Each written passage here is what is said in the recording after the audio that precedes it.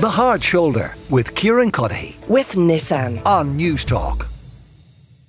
Now, if the big news across the water, as I say, is the appointment of Rishi Sunak, the big news continues here today to be the mess that the government has gotten itself into when it comes to accommodating refugees, Ukrainian refugees. For more on this, I'm joined by Richard O'Donoghue, an independent TD for Limerick, and Tom McEneaney, the founder of Effective Aid Ukraine. Gentlemen, you're both very welcome to the show. Tom, what is your assessment of the situation we find ourselves in where we cannot accommodate the refugees coming here and how we got into this situation? Okay, so there's a couple of things, Kieran. First of all, there are a number of people within the department, especially the Department of Children, within IPAS, within some of the local authorities, who've done Trojan work, amazing work. And indeed, Ireland in general can stand up and be proud of what we've done for refugees. Let's just state that. There are people who've worked day and night in order to make sure there are places available for refugees, and there are thousands, tens of thousands of Ukrainians who are grateful to them for that. Then there have been failures. Some of those are to do with a lack of planning. Some of them are to do with a lack of systems. And when it comes to the local authorities, a lot of it has to do with a lack of will. So a couple of things. First of all, the department way back, the Department of Children way back, and the Department of Local Government back in May delegated responsibility for pledged accommodation to local authorities. Some of the local authorities responded very well. Some of the local authorities responded appallingly badly. In some cases, local authorities didn't assign any refugees to pledged accommodation. This is free accommodation from Irish families who are very, very keen to help, who signed up initially with the Red Cross before it was taken off the Red Cross and given to the local authorities, who signed up with the Red Cross initially thinking they were doing their good thing, and somebody within a matter of weeks would come and say, here, we have a Ukrainian family for you. There you go. Thanks for your help. And yet instead we're found to be, or have continue to be found to be waiting for months and months and months with no response from many of the local authorities. And can I say, just on the local authorities, it's not about resources. Back in May, the Minister for Housing and Local Government, the main who bears the political responsibility for making sure that local authorities toe the line, he said, you can have a director of services specifically for this job, and assuming that person would need 2 or 3 backup staff, but a fairly senior appointment paid for by the department, won't come out of the budgets of the local authorities.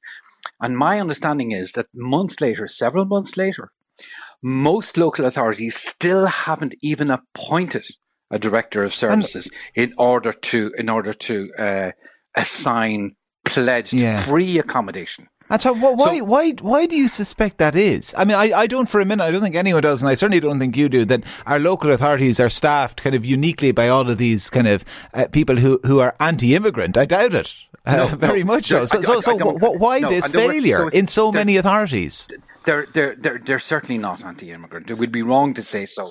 However, they are less than compassionate in terms of how they allocate resources to make sure that the most desperate people in Europe right now, people, mothers and children, fleeing war, fleeing a Russian army that's deliberately targeting civilians, have nowhere to go, are now being effectively turned away from Ireland because there's zero, or told, take your chances on the streets. So there are some local authorities, not all of them, although unfortunately most of them, who should be hanging their head in shame right now. Why? Seemingly, my understanding from talking to people who are, shall we say, very, very close to what's going on, my understanding is that the local authorities, it was a voluntary thing. The government never required the local authorities to, even though this was government policy, it was done in such a way that the local authorities could say, no, I'm not engaging in this. We're much too busy. This is not a priority for us, and therefore we're not going to do it. And many local authorities across the country have done just that. But it's not just local authorities. Okay. There is another problem, because local authorities deal with pledged accommodation. Local authorities also deal, along with IPAS, with the larger scale accommodation. And the IPAS, by the way, my understanding is there are a couple of people in IPAS who are shouldering much of the responsibility for this and are doing Trojan work, but they're completely understaffed. Most of the responsibility, I understand from talking to people in the know, is falling on the shoulders of two key people in terms of getting accommodation. And there's no way they have the resources to be going out and inspecting and dealing with each person. As a result, I have spoken to several people, not one, not two, but several people who have large-scale accommodation, apartment blocks. I spoke to one only yesterday in a large Irish town. I won't name it, but a large Irish town. 5,000 square feet. Enough. It's not huge, but enough to accommodate maybe 8 or 9 families. Yeah. And he's been trying to get through to iPass for months, and has got no response. And all he wants, there are grants available for people who are redeveloping property for Ukrainian refugees. He's not even looking for a grant. All he wants is information. All he wants is somebody to say, yes, if you renovate your property and do this with it and do this with it, it will be acceptable and we will be happy to put Ukrainian refugees in there. He has no idea. And the last thing he's going to do is invest hundreds of thousands of euros at a time when it's very difficult even to get builders in the property specifically for Ukrainian refugees and then not know. So he managed eventually to get through to the local authority, and local authority said, just to ask the question now, not looking for grants, not looking for any other support. And local authority said, come back to us when you have the property renovated. What? And this is months later. I know of another person a friend of mine, who has an apartment block down in Kerry, in Killarney, right in the middle of Killarney, who said, look, Tom, and this person has been very, very supportive of refugees.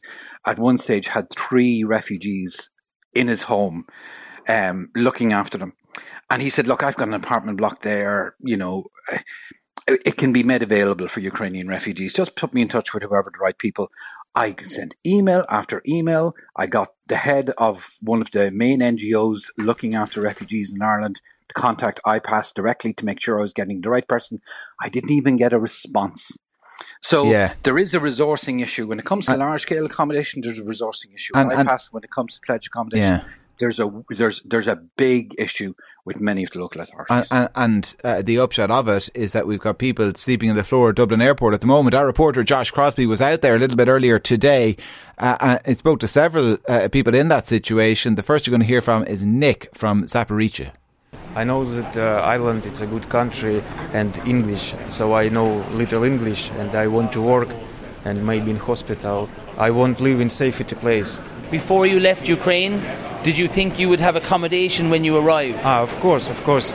My friend have an accommodation in Ireland, so I don't know that I will have this problem. If I read in news that Ireland is full, maybe I'm staying in another country or at home, I don't know. So you arrived here on the 21st? 21st October, yeah. So you've slept in Dublin Airport over the weekend? Yeah, 3 nights. What have the conditions been like? Not comfort, of course. We use our jacket and warm our friends, but we have a roof on our head and toilet, but it's not comfortable, of course. Have you been told what the plans are? We waiting. Are you talking to your family and friends saying that there is no accommodation in Ireland? Yeah, of course. All my friends knows about this situation. And they're going to a different country now? All my friends leave this territory. And is your expertise, is that not needed in Ukraine now? I don't want to take a weapon. It's my religion. Anything in Ukrainian weapon and Russian weapon. I won't take anywhere weapon, so it's my religion. And this man here beside you, he flew in the next day after you? Yeah. What are his future plans? He wants to stay in Ireland and work anywhere and any work. And you wish to stay here as well? Yes. I'm a Dima and I go from Mariupol. Mariupol, yes.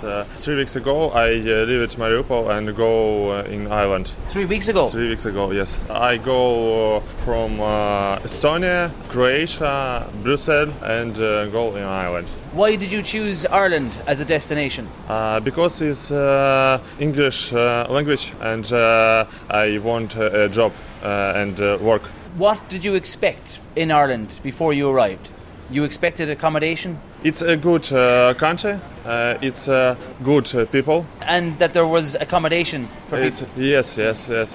What are your own family circumstances or your hometown? Is your home destroyed? My home destroyed. Only home father is good. Father stayed in Mariupol because he have a cow or little farm. You fled by yourself? Yes, I one. Yes. So you arrived here 3 days ago? Yes. Yesterday we go in City West and City West don't come in. So you've been sleeping in airports for 3 weeks? 1 week I sleep in airport, 1 week I sleep in bus, 1 week I sleep in a hostel. Okay. And do you regret coming to Ireland now when you find out that there's very little accommodation? No, because in Mariupol today it's very bad.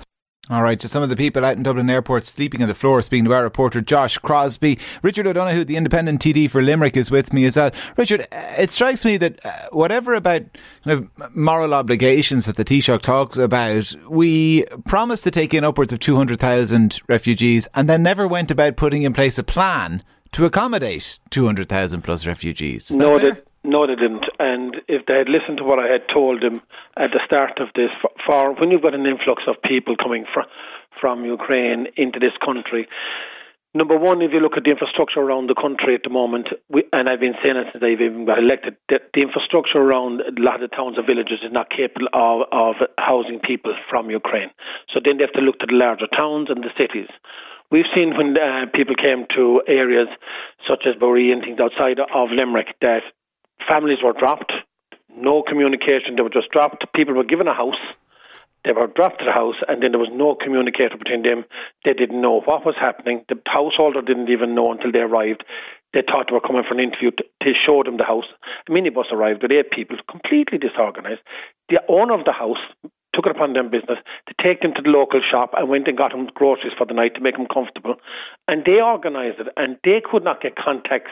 All the person had on the bus was that this is the people that have been assigned to you, this is the number that you've got to ring, that's all I know. And these were students that were bringing out these families in buses, delivering them to houses without even seeing them. And these houses were being offered. These were holiday houses. Again, in Bruff there recently, they had a massive influx of males came to the centre, and there was people in the town didn't realise. They said, I thought it was women, children, and vulnerable people we were getting. And next thing, where are all the males coming? Again, no interaction within the towns and villages. And again, there wasn't enough accommodation for them there either, or no liaison. And now they've introduced a liaison only last week. With people. The easiest thing to do at the moment for people for accommodation, it can be started out overnight.